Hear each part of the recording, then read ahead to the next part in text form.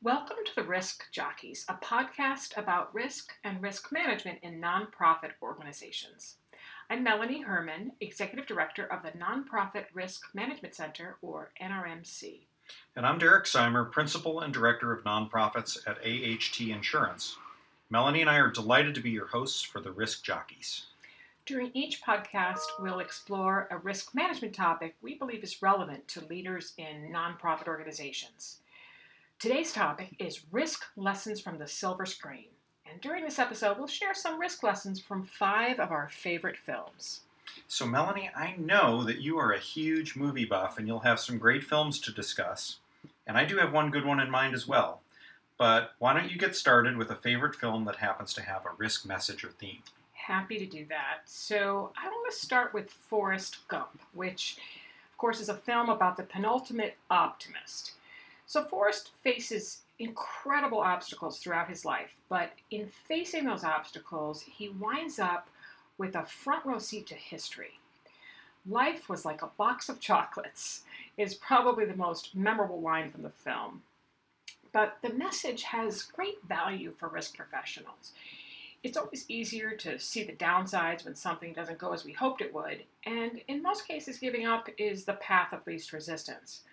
But resilience is so much more important than good luck in a mission-driven organization. Why? Because there's no formula or plan we can use to ensure that things turn out according to plan, strategic or otherwise. Being able to see the opportunity behind the setback is really what separates a mission that thrives and survives from one that fizzles. Okay, Forrest Gump, we're off to a good start. Melanie, you're on a roll. Why don't you give us a second one? Sure. So the next movie I want to talk about is called Defending Your Life. It's a romantic comedy from 1991 that was written by, directed by, and stars Albert Brooks. Defending Your Life is about a man named Daniel who dies and arrives in Judgment City. It's basically a waiting area where his life on Earth will be judged. Daniel learns after arriving from his appointed defense attorney that being ruled by fear prevents Earthlings from experiencing more of what the universe has to offer. In Judgment City, a court must determine if Daniel has conquered his fears and if he's ready to move on. If he doesn't prove to the court that he's conquered fear, his soul will be reincarnated on Earth to live another life facing fear. I love Defending Your Life on so many levels. There are laugh-out-loud moments, and for me, the idea of being judged by your behavior in a series of random video clips is a bit unsettling. Yeah, that does sound unsettling, and having your life played out in front of a court, yikes. Absolutely. And for me, it wasn't hard to sympathize with Daniel, whose worst moments are caught on tape and replayed at his Judgment City trial. I saw this film many years before I became a risk professional, but as I reflect back on the plot, I think there are a couple of great lessons. The first is a reminder that many leaders let fear get in the way of the mission of their organizations, whether it's fear of being sued, fear of negative publicity, and even fear that funders won't be forgiving and understanding when things don't turn out as we hoped they would. So the upshot of all this fear is that there's an incentive to be risk-averse and also to err on the side of showing only that shiny exterior of our missions and not the reality of the plans that never came together, the projects that failed, and the faces of unhappy stakeholders. Defending Your Life is a film that reminds us to put courage ahead of fear. Another risk lesson from this film is that it's never too late to change your mind.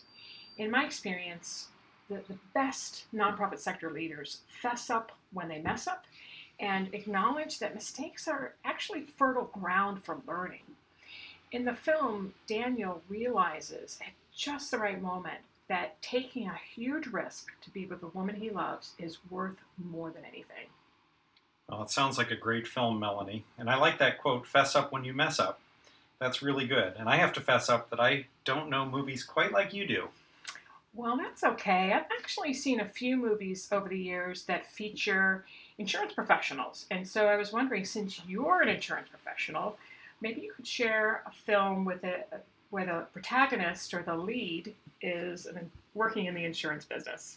Absolutely. Now, my movie's a little bit more recent. It's from 2011, and it's called Cedar Rapids. And believe it or not, it's a movie about insurance professionals who go to a convention. Fancy that. Yeah, and the lead actor is Ed Helms, who's probably familiar to many people from the TV series The Office. Ed plays Andy Bernard in that show. And he also starred in a number of other films, including The Hangover. In Cedar Rapids, Ed Helms plays an insurance salesman named Tim Lip. And he's an insurance guy from Wisconsin, a small town. And he gets his first opportunity to venture out of his small little town and go to an insurance convention in the metropolis of Cedar Rapids. So he's representing his insurance company, Brown Star Insurance, and his boss, before he goes to this convention, gives him some advice. He gives him a list of people who he should hang out with and people who he should avoid. Needless to say, though, when Tim gets out of his normal day-to-day environment and experiences some things he's never seen or done before, this movie gets pretty intense in a hurry. It's kind of a mashup of some popular movies like The Hangover and Animal House, and even a movie from the 1980s called Something Wild, which starred Melanie Griffith. It has both a kind of a funny comedic side as well as a intense, dark, sinister side. Okay, I bet there are some risk management lessons hidden in the film somewhere. Well, absolutely. All right. Yeah, and from a risk and insurance perspective, this movie, Cedar Rapids, really struck a few chords with me. One, we've talked a little bit on previous podcasts about a serious topic, sexual harassment and the Me Too movement. And I've really been enlightened by some of my female colleagues that I work with who've shared some of the harassment and bad experiences that they've had at meetings and conventions. I think maybe this is a topic for another podcast, but just kind of thinking about how people behave outside of their normal day-to-day work environment when they go to meetings, especially if alcohol is involved or things like that, things can go badly in a hurry. So that's one risk lesson.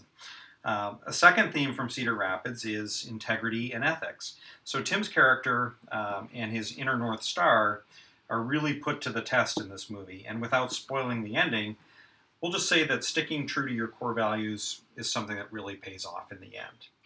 And finally, this is a movie about an insurance salesman. How cool is that? Absolutely. I did some research about other movies related to risk and insurance, and it turns out that there are really many more than I realized. For example, Groundhog Day with Bill Murray.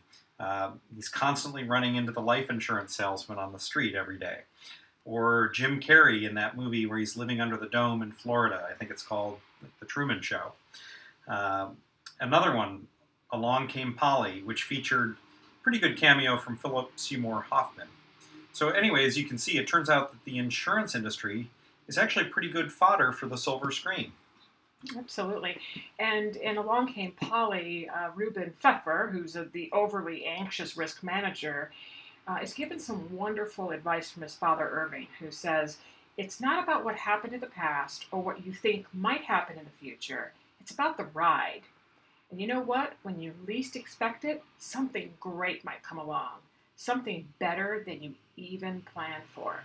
And that's advice from Irving is something that we often talk about with our clients here at the Nonprofit Risk Management Center.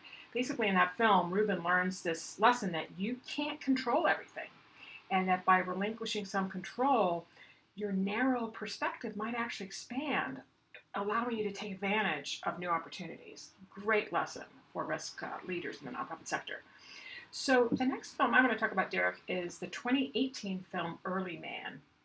And this film was described on Wikipedia as a stop-motion animated historical sports comedy, which is a genre I'd never heard of. But the film follows a character by the name of Doug and his sidekick, a pet boar whose name is Hognob, as they unite a tribe of primitive Stone Age valley dwellers against Lord Nuth and the Bronze Age city. The climactic scene of the film is an English football match pitting the ragtag Stone Age team against Lord Nuth's team of soaring football superstars. Okay, Melanie, you've got me here. My interest is piqued. I'm a huge fan of football or soccer, and of course everyone loves an underdog. Absolutely. Well, in the film, Doug discovers that although his ancestors actually invented football, the members of his tribe aren't the best football players. But Doug and Hognob meet a skilled footballer, a resident of the Bronze City, whose name is Guna, and she agrees to coach the cavemen and help them win their match. Although she's a resident of Bronze Age City, her motivation to help the team is that she's resentful because of her sex. She's not eligible to play football with the Bronze Age team. And during an early coaching session, she explains that although the Bronze Age team is populated with star players, they're actually too egotistical to work together effectively. And she shows the Stone Age team that teamwork trumps talent in football and maybe in life too. Absolutely, Melanie. Having a solid team that works well together, i.e. teamwork, is always better. Sure. And that's the first lesson that leapt off the screen for me during Early Man. Although hiring superstar talent may be a goal of many nonprofit leaders and nonprofit organizations, it's ultimately how people work together that really leads to mission success.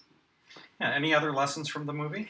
Yeah, the other risk lesson from the film is something I remember from reading many years ago, Reader's Digest. My parents had a subscription to Reader's Digest, and it was that laughter is the best medicine. And it really wasn't until I found myself laughing out loud during this film, Early Man, that I realized that it had been far too long since my last belly laugh in a public setting, of all places. Pondering risk and reward in a nonprofit can be kind of serious business, but every once in a while, it's okay to laugh at the absurdity of an overly complicated policy, or even the surprise of a big fail. I'm also a fan of the Jurassic Park film series, and there are some great risk themes in those films, really beginning with the first one. So as our listeners may recall, in that original film, John Hammond, who's the creator of Jurassic Park, implements some elaborate controls to keep his guests safe. But one greedy employee brings the entire system crashing down. And so the lesson is that overconfidence can be dangerous, and complex controls sometimes create a false sense of security. So two of my favorite quotes from the film are, the first is from Dr. Ian Malcolm, and he says, John, the kind of control you're attempting simply is, it's not possible. If there is one thing the history of evolution has taught us, it's that life will not be contained. Life breaks free. It expands to new territories and crashes through barriers, painfully, maybe even dangerously. And then my second favorite quote from the film is from Dr. Ellie Sattler, who says, you never had control. That's the illusion. I was overwhelmed by the power of this place, but I made a mistake too. I didn't have enough respect for the power, and it's out now. Well, Melanie, so much is bound to happen in life and in the life of a nonprofit organization, and really controlling all risks is impossible. But I think what we've learned from some of the films today is that laughter is absolutely necessary. Sometimes you have to get out of your comfort zone, and sometimes you have to overcome fear and really go for it. I agree. So, I've been binge watching The Office, which I talked about earlier, and realized that interspersed with all of the comedy moments in that show are also a ton of great risk lessons. So maybe we can circle back and do a podcast on risk lessons from The Office. Absolutely, Derek. And I learned something interesting today about The Office that I was speaking with one of our interns who told me that she's a huge fan of the show, even though working here at NRMC was her first time actually working in an office. So she couldn't relate to the stories, but she found it funny nonetheless. So I thought, this is a show that appeals to all generations, so we'll definitely have to work on a podcast. Well, I'm not going to make any comparisons between you and Michael Scott. Okay, well, thank you very much. I appreciate that. Well, I look forward to that podcast on risk in the office, but I want to thank you and also our listeners for joining us for episode number 1, season 2 of The Risk Jockeys.